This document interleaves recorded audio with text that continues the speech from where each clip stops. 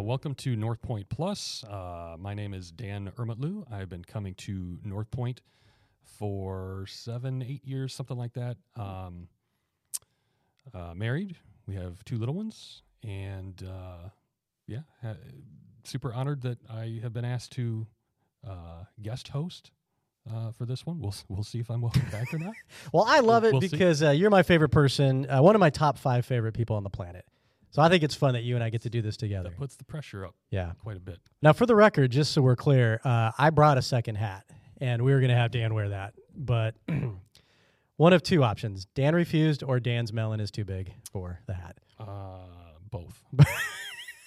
Anyways, Dan, what is this thing that we call Northpointe Plus? What are we doing here? So, in case you haven't tuned in before, Northpointe Plus, this is a podcast we do post Sunday service. We talk a little bit more about what the sermon was about. We answer questions that the viewers and folks submitted. Mm-hmm. We dive a little deeper. It's a chance to engage in a different way than we get to on Sundays. Yep.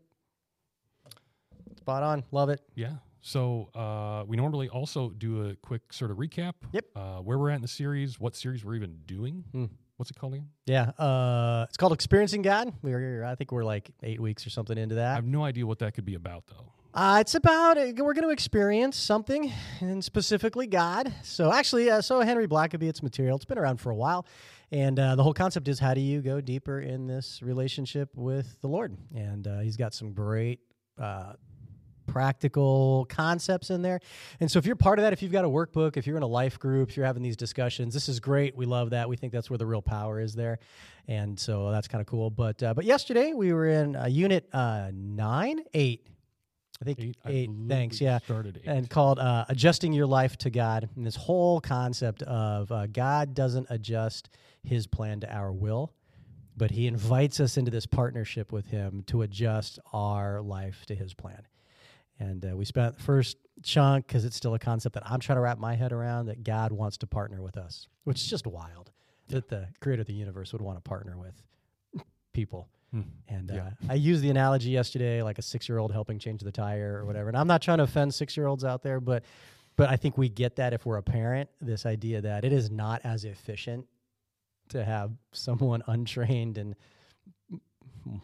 somewhat incapable. Man, I want to be careful. Some genius 6-year-olds. I get it. But you know what I'm saying? Like some of the, it's just not as efficient. And it's just interesting because God isn't typically efficient in my mind. But he is different. And so anyways, he partners with us, wants to partner with us. That's a cool thing. So wrap our heads around that. And then if we can, what does it mean to adjust our life to God? And I just threw out lots of stories and lots of concepts to try to whet people's appetite for this week of working through the workbook or having conversations or whatnot of what that could look like in their world of adjusting their life to God. So there you go. Yeah, God definitely does not do things the way that we would. Yeah. His plans are often different. I wholeheartedly agree. Sometimes frustratingly so, and sometimes usually mind-blowing, like when you're able to step back and look at it like, glad it went that way. And for the record, as far as offending 6-year-olds goes, they're a big part of our demographic. So you might massive part. Yeah, I do need to be. Not only did I go after 6-year-olds yesterday, but I went after junior high boys. So I'm feeling pretty abusive right now. Man, nice. But for the record, the junior high boys in the room weren't paying attention, so it was fine. Yeah, there's also that. Kidding, junior high boys, love you. Man, I love you guys. Yeah, they're not.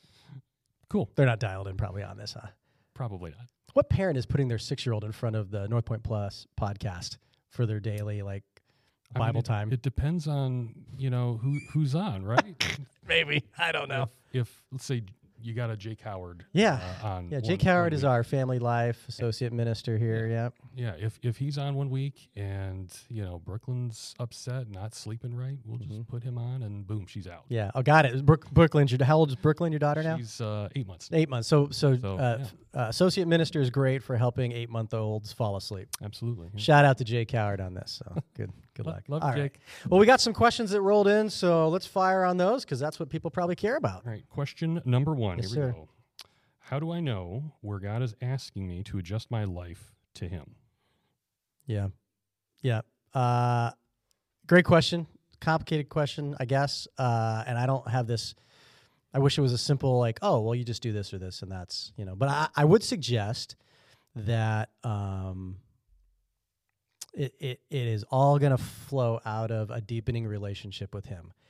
So I would suggest doing the basics, like digging into your prayer time, digging into your time in the Word, because that's where you're going to hear his voice most clearly, is as you're getting close to him, then those will be components that are recognizable. So like James 4 has this verse where it says, draw near to him and he'll draw near to you. I think there's that component. Psalm 37 says, delight yourself in the Lord. He'll give you the desires of your heart. I want to be cautious with these texts. We're pulling them a little out of context. We'd want to unpack the paragraphs they're in and whatnot. But I think the overall picture that we see, John 15 talks about abiding in Christ. I think these pictures are this, as we develop that relationship more deeply, we can become more easily aware of the things that God's asking us to do. Does that make sense to you? I mean, that makes sense to me. Yeah. I kind of wonder, because I've heard this, from people before, like in hearing a message like this, that we need to adjust our lives and get out of our comfort zone and start doing things we think God is calling us to do. What happens when there's half a dozen things that we're just like, oh, these are all great things. Maybe this is God. Right. Oh, I should be going on a ministry trip here, and I should be, committing to more resources here, and starting this ministry over there.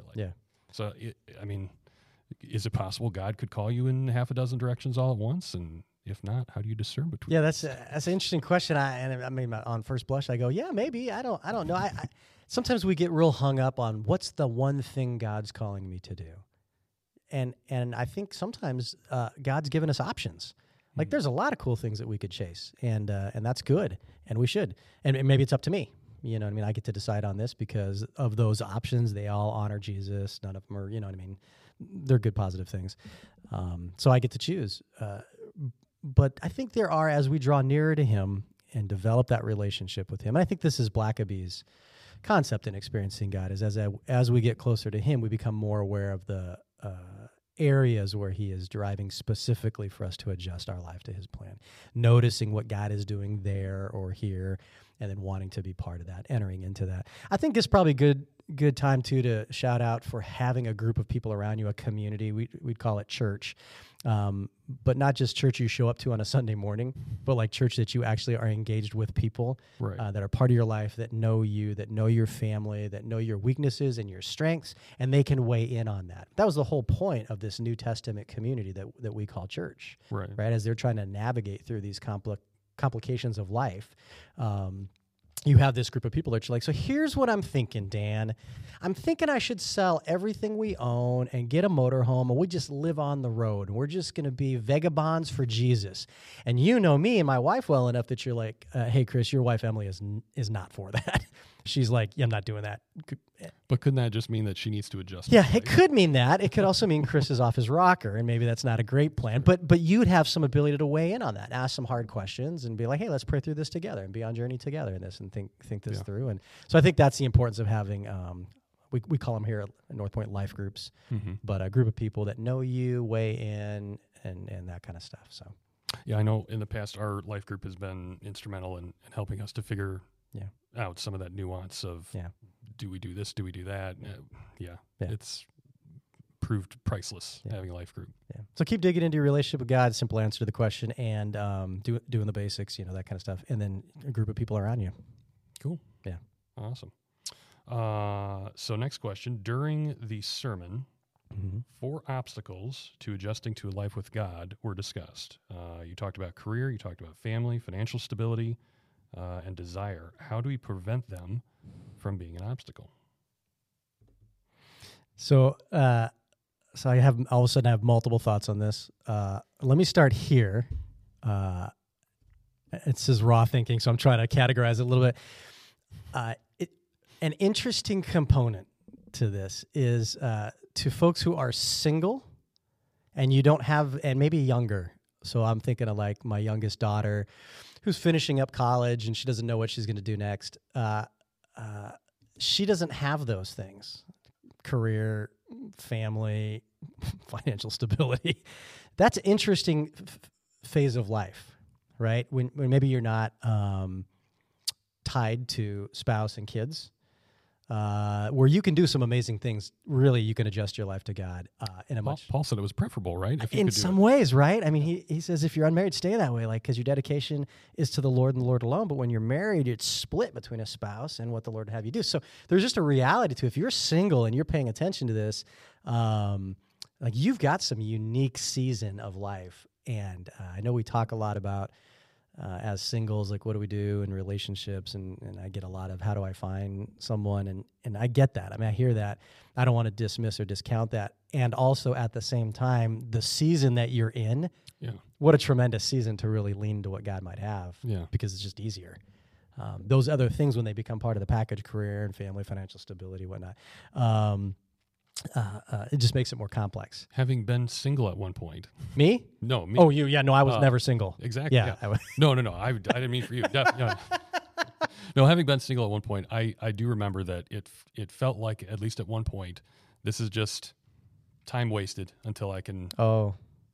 Until I meet someone and I get married, and then I'll be the real American dream can start. Then my life really starts. But no, you bring up a great point that even if it's just the singleness, maybe just for a season, maybe not the rest of your life, but just for a season. Yeah. And at that point, sure, you get married, you have kids, whatever. But during that season, that's some prime time to be able to serve God. And, because your obligations are just different, easier to. So, but maybe that's not the question here. I guess on the table is, how do we not let those four things? And there's more obstacles we could list. How do we not let them become the obstacles? And I'd just suggest that watch your language carefully.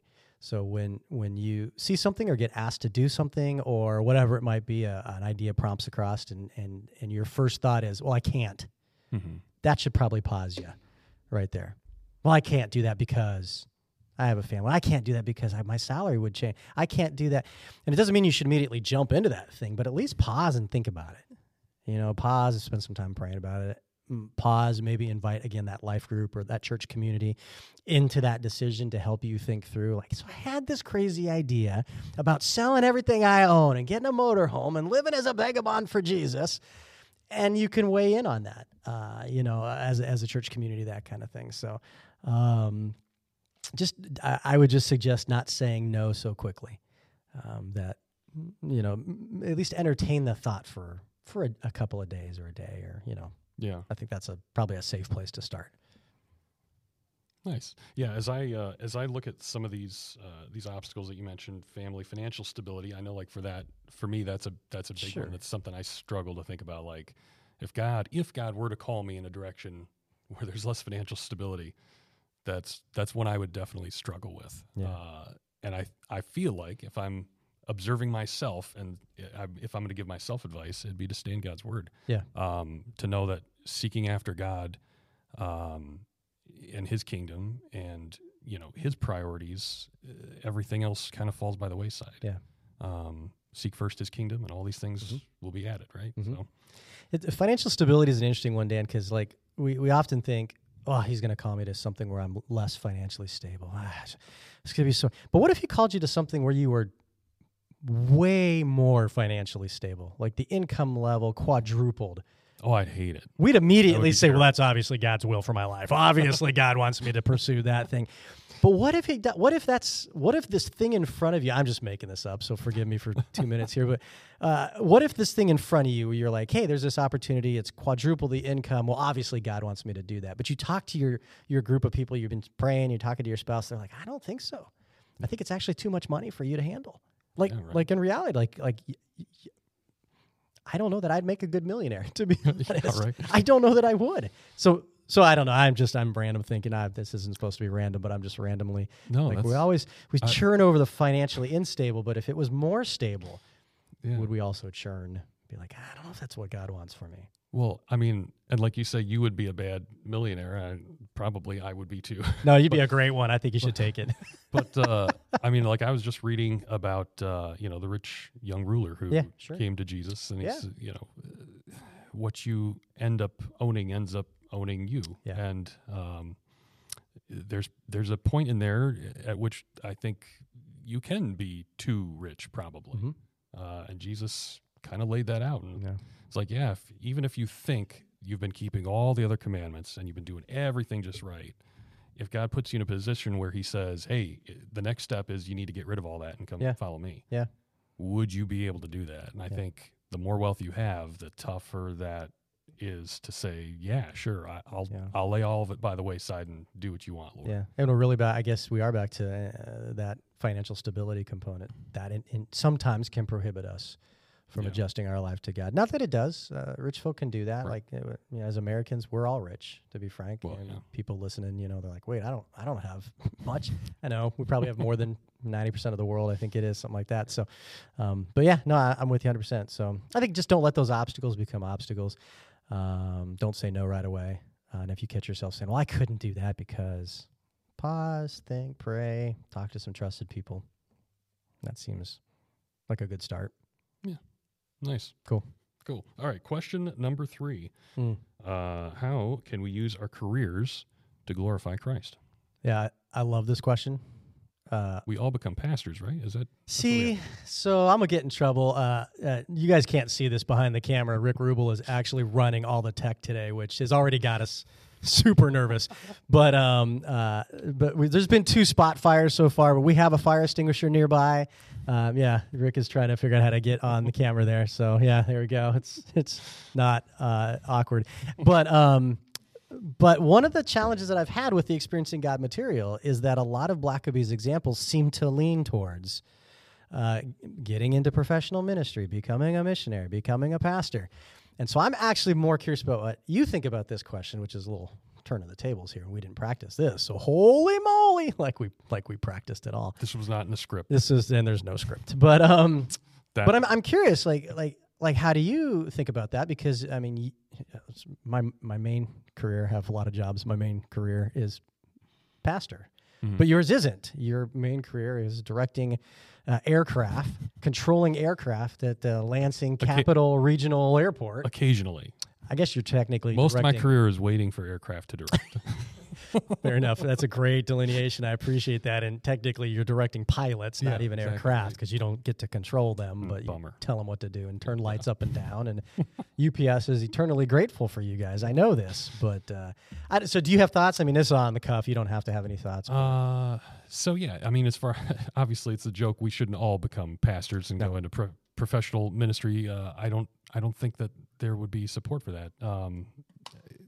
But yeah, we are all called to minister, at least in some degree, to those in our sphere of influence. Yeah. I mean, wherever you're at, wherever you're working, whatever job you're in, whatever stage of life you're in, there are people that you are surrounded by, people that are friends, that are family, that know you, that can look at your example as an ambassador of Christ, that can look at you and say, wow, there's something different about this person. People that you can pour into and minister to. So wherever you're at, like you can pastor at least a little bit, little bit of pastoring. I agree. I'd say a lot of it. Yeah. I mean, I agree wholeheartedly. I think God has gifted and skilled people for specific different things and put them in those places. I love that phrase, sphere of influence. That's your peeps. Your peeps, the people that you're going to influence. Right. And, we both have had the conversation before. It's where you spend 8+ hours a day, often with the same people over and over again. Man, what an influence. Who else do you spend that amount of time with other than your family? It's a captive audience. They can't they go have anywhere. to be there. Yeah, and HR says you have to be nice to each other. So it's phenomenal. So, I agree with you wholeheartedly. I think it's a reframing of how you think about your career, where it's not as much about income or being the thing, air traffic control, or one of my side hustles is I work at UPS. At your airport, they don't let me touch, well, I do touch the airplanes. I don't get to fly them. But it's not about UPS or air traffic control as much as it's about what you said, which is being that influence for Christ in that place that God has put you in for a season. Now, I think part of it is being the best air traffic control. I was just going to ask, do you think it matters if we're good at our job, or if that's our priority is being an ambassador for Christ, then probably the job performance doesn't matter. No, I think as long as I don't get fired, we're good. I'd suggest being a hard worker. I'd suggest I'm getting in trouble now. Showing up on time, working hard while you're there. Like you may not be great at some things. Like I'm terrible at some things, and that's fine. I don't think you have to kick yourself for that. But giving your all to it, working hard, that kind of thing, because that's what what often in a workplace separates reputations, right? We all know that person that does not do that. We don't think highly of them. I don't really care what they have to say about more important things. So if you work hard, you're there, you're showing up, you're putting in the effort, you're this is interesting too, because right now our culture, it's a dark place. Like we're post-pandemic, people are struggling, depression, mental illness on the rise. There's not a lot of hope that's floating around. And yet we as Christ followers, we have this hope. Like we know, no matter the circumstances, right? We know. And so we ought to be able to walk into these workplaces just exuding hope and a sense of joy and confidence. And then people ask, like, well, why are you different? That's what you said. Yeah. I think that's great. Yeah. So, and keeping that like eternal view in mind that like, even if our lives are really terrible right now, and this just stinks, this is but a blip in eternity that we're going to get to enjoy God and fellowship with the other believers and saints forever. Yeah. Yeah. and the longer that forever goes on, the smaller this blip even gets. Yeah. So, amen. I like it. Good. Cool. All right. Last question. How many? And it's kind of it's a multi-part question. So we'll go with the first part. Okay. Break them down. Here we go. How many chances do you think God gives us when we don't adjust our lives to His plan? Yeah, how many chances? That's a really good question. Whoever asked that, like, kudos to you, because I sort of threw that out there and then just let it hang yesterday intentionally. I just didn't address it. This idea that you might miss the opportunity. I mean, if God is doing this thing over here and you're getting the sense that He wants you to participate, partner with Him in that, and you say no, will that come back around again? And I think the answer is maybe not. Like, you might have missed that opportunity. You may not get a chance to do that again. I think that's why it's so important that we're consistently developing our relationship with Jesus, that we're digging in deep to those things, we're being sensitive to the Spirit. We're looking for those opportunities when they pop up. Whether it's something, I don't want to say small, but I mean, I think in my head kind of small, like person in front of you at the grocery store, can't pay for their groceries. You get this feeling like I should just cover that for them and bless them in that way. And then you're like, no, I'm not going to do that. I don't know that tomorrow you're going to have that same opportunity. Like, you might have just missed out, and there would have been blessing for you in that, this sense of, hey, I'm really trying to connect with this person, or, making Jesus happy or whatever. You might have missed that. And so I don't know. I don't have an answer on how many chances we get, but I do think that, and I'm convinced of, God is consistently unfolding His plan. And so there are opportunities to partner with Him, right? Like all the time. We choose to take them or not take them. Is that? I guess. I mean, my answer was going to be a lot shorter, therefore more correct. And the answer is 17. 17 is no. Can we roll that back and just 17? Not like that. No. No, that brings up, because as I was watching the service and you said, that if you don't have to, adjust your life to God, I was like, wait, what? Yeah. that doesn't seem to be what, and then you eventually finished it up. I'm like, okay. There's a flip to that. Yeah. You can decide to not adjust your life. Right. But then there's these sort of consequences that just will naturally follow. Yeah. Now, as far as your example of, paying for the person's groceries in line behind you, whatever. Yeah. You're not going to get a chance to pay for that person's groceries again. Sure. And maybe God doesn't even put that on your heart again to pay for groceries. Sure. But does that mean that, He's never going to give you something again? I don't know. I feel like he probably would. And there will be ways. And maybe for you, it will be tougher to see those ways, tougher to acknowledge and identify. I don't know. It's probably one of those questions we're going to land on. Yeah. Because the thing that's popping in my head is that parable that Jesus tells about the talents. Right? He gives one servant 5, 10, 15, goes off, comes back, and some have done something with those and earned, and one did not. He didn't do anything with it. Does that apply here?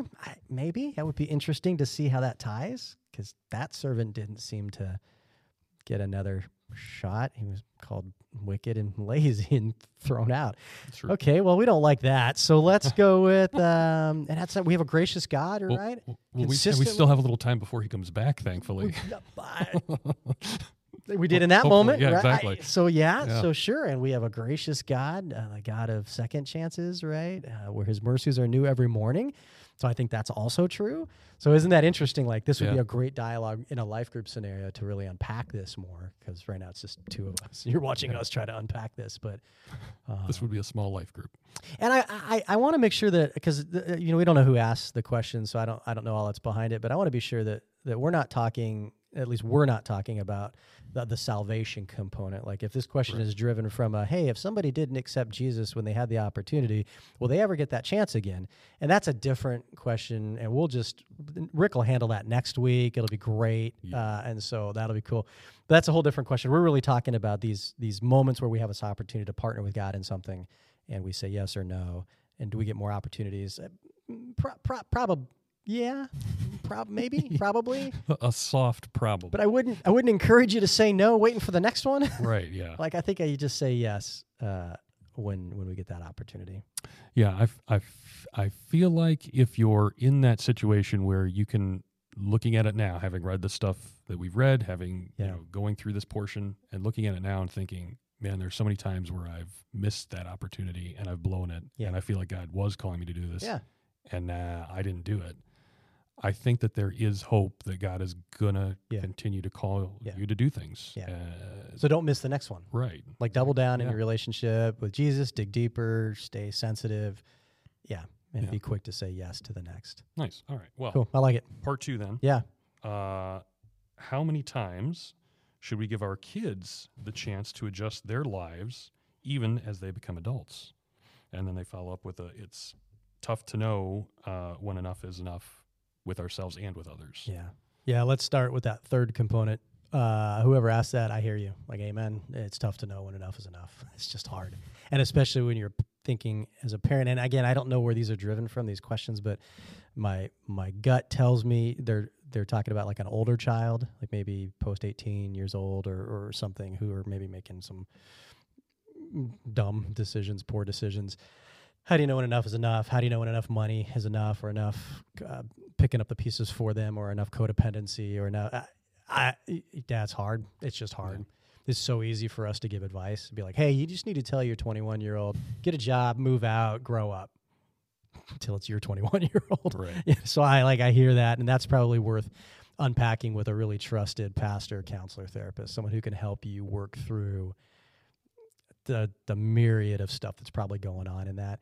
But backing it up to that second question, how many times should you, and this is where I don't really know what's being asked here. I feel like it could be multiple questions. Like, how many times do you give your kid the chance to adjust their lives to God, to your house rules, to your expectations? I don't really know what's being asked. I would assume they're talking about to God.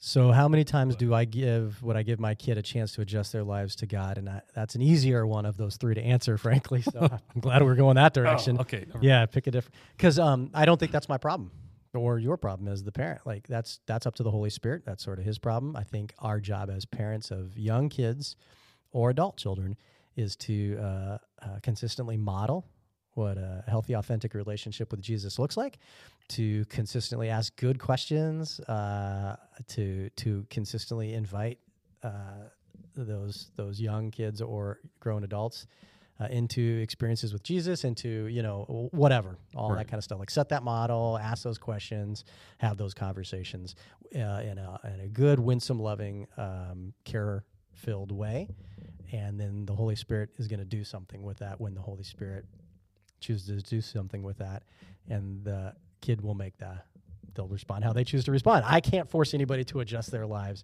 to God as much as I've wanted to and tried over the years. It just doesn't work for some reason. So yeah, I think your job is less as a parent, less how many times, and just more, just keep doing what you're doing, keep going. I always tell parents of adult kids who are not following the Lord, hey, proof's in the pudding, like give it time. Like sometimes they just take time to bake. It's not done yet. Trust the Lord, pray like crazy, set a great example, love the heck out of them. Yeah. Yeah, I feel like also you might not actually be the person or the route that God uses to bring that person. Yeah, for sure. Because for whatever reason, maybe your relationship is in such a way that they're just not going to hear it from you. Yeah. You know, maybe there's hurt there. Maybe there's the distrust. They saw in you something they didn't like, and I'm not listening to my dad, you know, my mom, whoever on this, you know, God issue. Yeah. But from some close friend of theirs who's in their sphere of influence, maybe they will hear more on that. Yeah, it's interesting.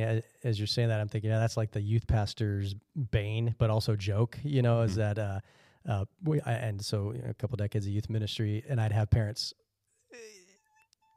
gently frustrated because the things they'd been telling their kids for years, the kid didn't listen to, and then the youth pastor says it, but because they're cool, they're like, "Oh, Mom, how come you never said this to me?" And they're like, "I swear I'm going to kill that kid." And so that's funny. And then having my own kids walking into that going, "Hey, I'm okay. I'm okay if it's the youth pastor that they hear it from, even though I've been saying it since they were born, as long as they hear it at some point." So that's, you know, you make a great point about it.